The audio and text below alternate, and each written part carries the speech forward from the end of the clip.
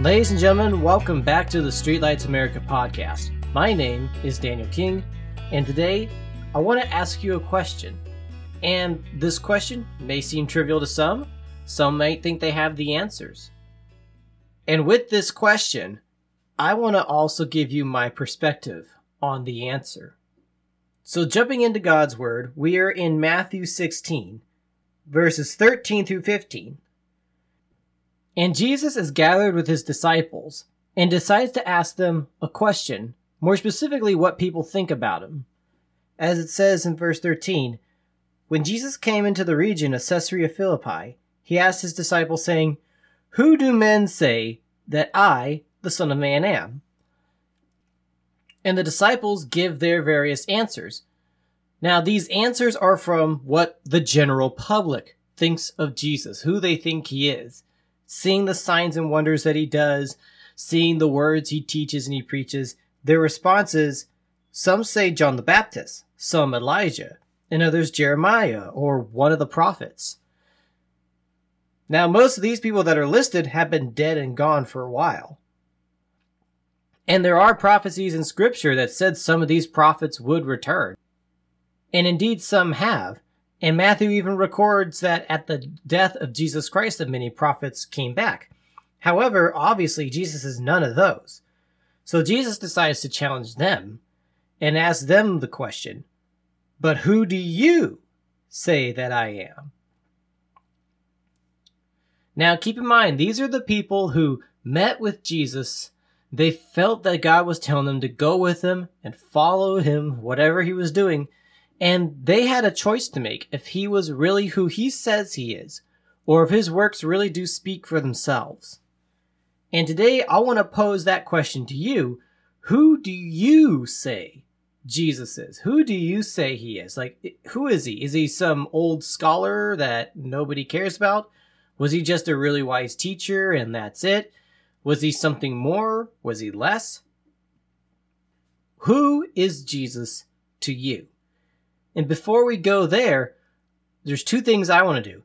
First, I want to tell you who he is to me. And that fits into three different categories. They are all related, but how I view Jesus and who he is to me is best described by three traits. And then also, we need to see what Peter's response was to this question.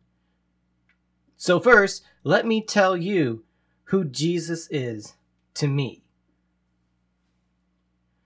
First, to me, he is a savior, and not just any savior. He is the savior. And what exactly do I mean by that? Well, let's take my character into account here for just a second. When I record, when I talk to you guys, when I'm around other people, most people, I'm sure a lot of people would probably consider to be kind of to myself, mild-mannered, respectful. And yet, there's still something wrong with me. And no offense meant, there's something wrong with all of us. Let's just admit it. If we all take a solid look at ourselves in the mirror, at any point in the day, if we look hard enough, we're going to find some kind of flaw. And I'm not necessarily talking about your facial features. I'm talking about when you think about the thoughts you had during the day, the decisions you made during the day, the way you treated people during the day, the way you feel about other people during the day. How you prefer to respond versus how you actually respond to various situations. I think it's easy to say that there is something very off about us. Reason for that, we were meant to have a relationship with the Creator of the universe. We were meant to have a relationship with the Lord, and yet our ancestors chose to sever ourselves from that. They chose to go the other way. And as a result, we've all picked up on it. It's almost inescapable. Anything you learn from your parents gets passed down to you and vice versa. And then you pick up new habits and then you become something that if you really squint hard enough, you won't like yourself. At least that's my experience. The simple word for this is sin. The things that we perverse in this life that God meant for good, or just selfish nature that we apply to the way we live. The sinful nature, the things that go after what we want versus what is actually good not just for ourselves, but for others around us. Now, Jesus, being the Son of the Creator, the Son of God, came in to fill that gap for us, to help not just forgive, but to also reconcile us to himself and to his Father. What that basically means is that he came in, died on a cross, and was raised to life on the third day, all for the sake of redeeming his creation, redeeming us to his Father. And this is something, if you really think about it, he didn't have to do this. He could have just let us all go to hell if he really wanted to. I know that's a harsh way of putting it, but he could have. God could have just said, nope, my creation's done. Jesus could have said, nope, I'm not going to do this. I'm going back home. But he didn't. He chose to go through with it. And today, millions of people around the world reap the benefits of this. They reap the salvation that comes with this. It's not necessarily an easy life, but it's a fulfilling life.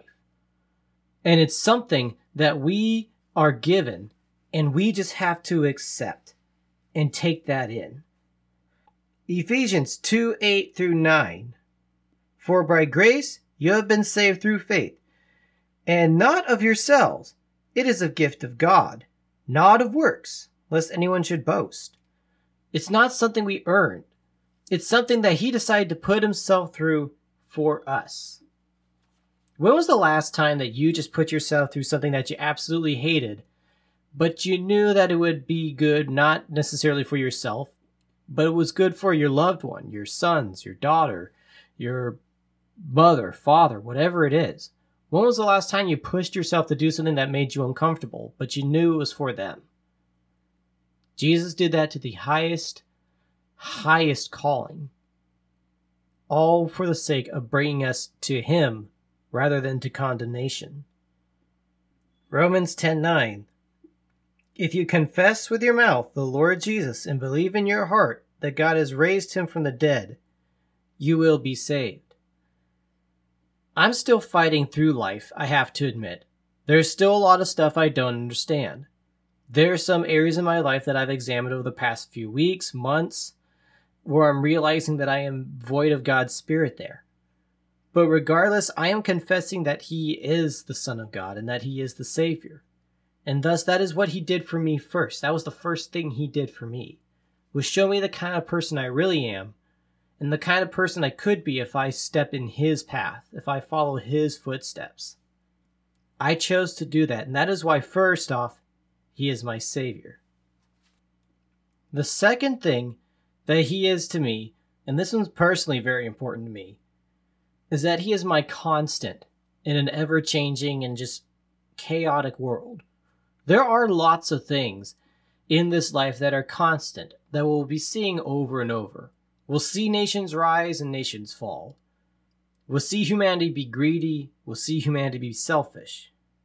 There are things that are constant, but when you look at the mess of the chaos, it sweeps out under you so fast. One minute, a man's your friend. The next minute, he's your enemy. Why? I don't know. A decision you made? Maybe a decision they made. But the world is not constant. The things it teaches is not constant. The philosophies of the world constantly changes all the time. Sometimes they have common themes because they're all trying to find a common goal. But they change on how and why we exist. Some say by accident, some say by deities. Some say, these days, even from aliens, which, honestly, I don't know what the difference is, but it happens. This world is just chaos all around. 2020, good example of that. Everybody around the world basically had the rug pulled out from under them so hard and they never saw it coming. They just fell back and hit their heads on the concrete, and it hasn't been pleasant for most of us. Perhaps the only thing that is constant in this world are two things. It's full of evil, and it's constantly changing the way it attracts and the way it twists and messes with us. However, Jesus is constant in every single way. He is still the loving Savior. He's still the Lamb of God. He's still a fighter on our behalf. He's still the Lion of Judah. He still intercedes for us. He's still the high priest to the living God. This is one thing throughout all of history that hasn't changed for over 2,000 years. Perhaps through different eyes of different cultures, they've looked at it slightly differently. But nonetheless, the grace, the mercy, the salvation, the teachings of Jesus, and not just the teachings of Jesus, but Scripture as a whole, from Genesis to Revelation, has shown to be constant, never changing. God in particular doesn't change. Jesus, by all things, does not change. Hebrews 13:8. Jesus Christ is the same yesterday, today, and forever. Also carrying into verse 9, do not be carried about with various and strange doctrines, for it is good that the heart be established by grace, not with foods which have not profited those who have been occupied with them. What this is basically saying is that the comforts we search for in this life are not fulfilling. And the doctrines of this world, like I mentioned earlier, the way we think, the way we talk, what we accept as good and evil, constantly changes. But Jesus Christ is the same always. Everything that he has taught is the same. Everything that the Lord taught even before that is the same. Nothing's changed as far as the reach of the gospel and the calling to the kingdom. That has not changed for anyone. And for me, that constant of grace and mercy and a constant calling in an ever-changing world is really important, at least for me. I find it important because the last thing I want is to spend my life wondering who I am or where I'm supposed to be or what I'm supposed to live for. Because I could live for myself, but I've tried that, and that gets really boring really fast. It's very unsatisfying, just putting that out there. For those of us who like to indulge in ourselves. And even we change. Our preferences change. Not even 5 years ago, I was drinking Mountain Dew Code Red like it was water. And now, my beverage of choice is quite literally root beer. I change too, in many ways. But having God as my constant to tell me where I'm going, what I'm living for, is very important. And because his salvation and everything is constant, it's an anchor. It's a stronghold for my heart. Psalms 37 verse 39 says, but the salvation of the righteous is from the Lord.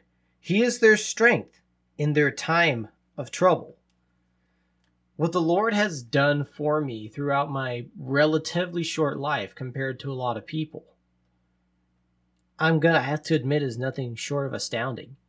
When I really look back at where I started from to where I am now, which admittedly may not be a high rise in New York, but it doesn't really matter. Where I feel God calling me to be, it's almost unbelievable, actually. And because of his righteousness and his strength, I have peace in times of trouble. Yes, I still struggle, I still fear, I have to admit. But there's a constant hope, there's a constant anchor for my soul that cannot be found in anybody else's doctrines or teaching, honestly. I've looked into other religions and seen what they believe. It basically says, be good, and someday you might make it. Jesus is saying the opposite, really. He's saying, trust in me and I will get you there. The only way that you could fail is not trusting him. And that's your choice. And I chose to trust him, and I've made him my constant. In spite of my ever-changing opinions, my ever-changing decisions, and also this ever-changing world, he is my constant, and he always puts me back where he wants me to be. And in this world, that is something that I really want and absolutely long for.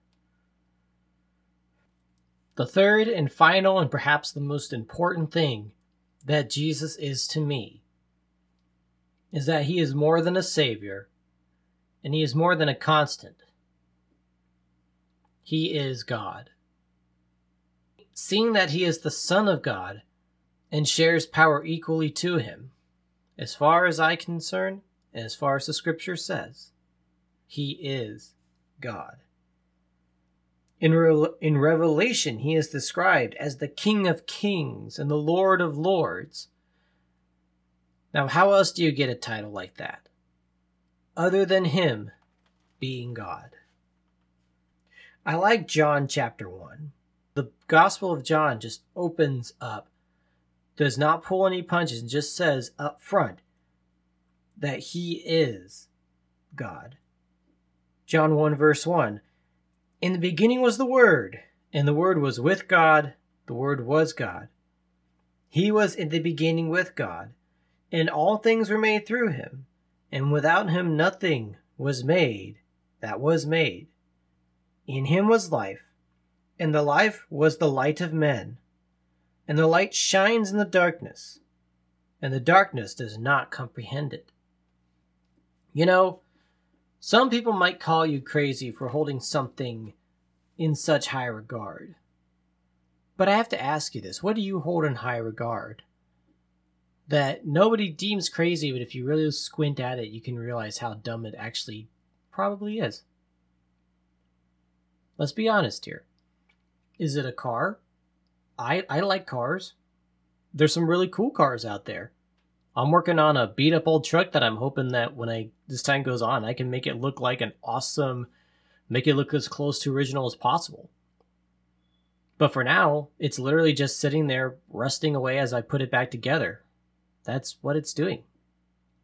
If a car goes fast, I'm interested. Camaro, Mustang, heck, I would be excited to be able to drive a Lamborghini or an Aventador.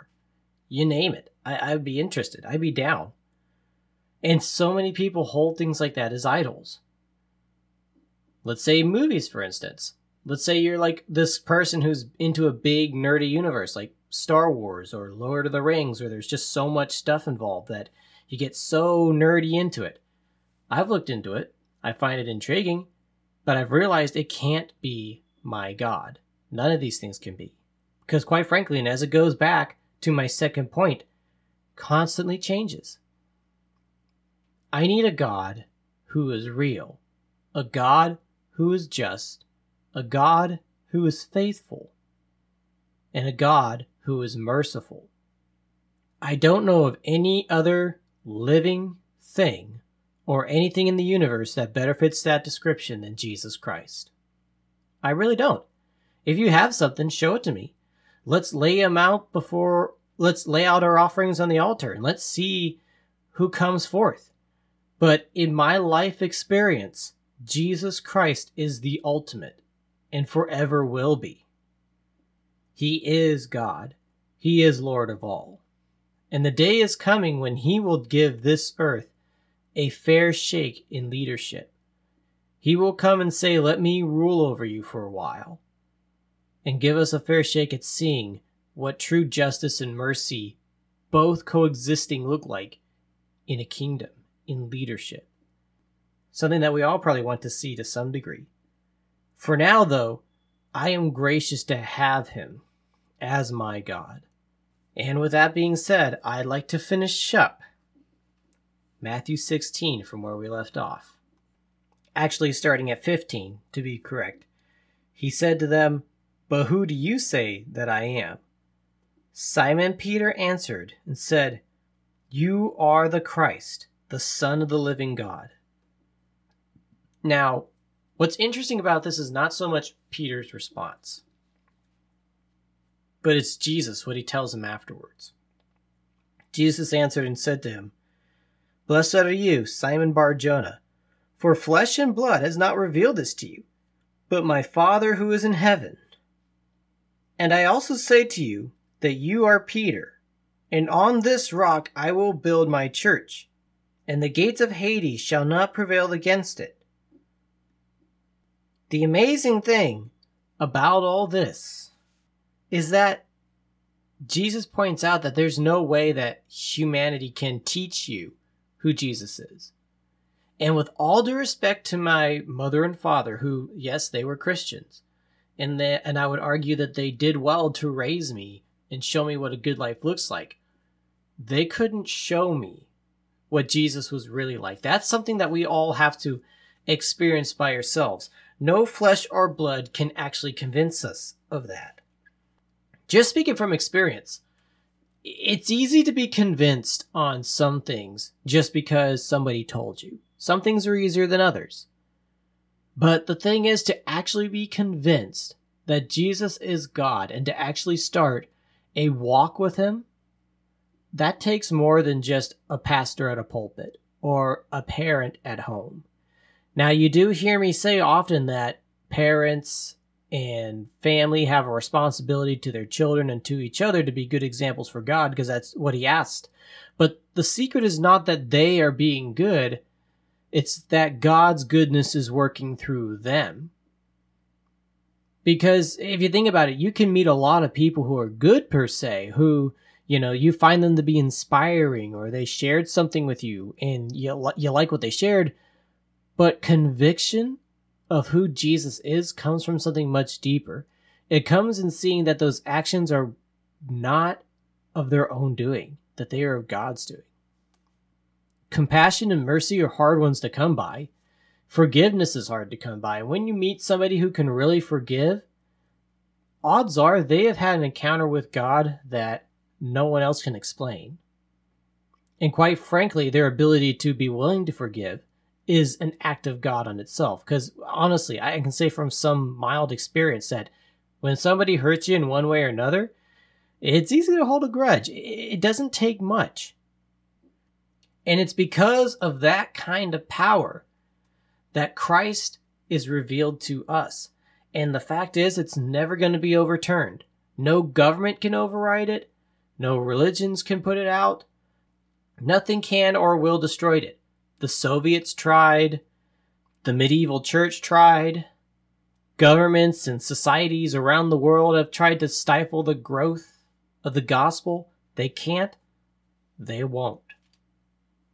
And it's just going to continue to reach and grow and fill people's hearts with something that they can't explain until the day comes when Christ calls us all home. Now, I want to ask you to consider seeing how I see Jesus and how Jesus is described to be and how he actually is. I like to encourage anybody who's listening to this, no matter what stage you are in your life, to start your own exploring. Now, what I encourage everyone listening to this to do is, if you feel that there is something nagging at your shoulder about this, and that you do feel that Jesus is calling out to you to look deeper into him and find out who he really is, that you do so. Find good, godly counseling.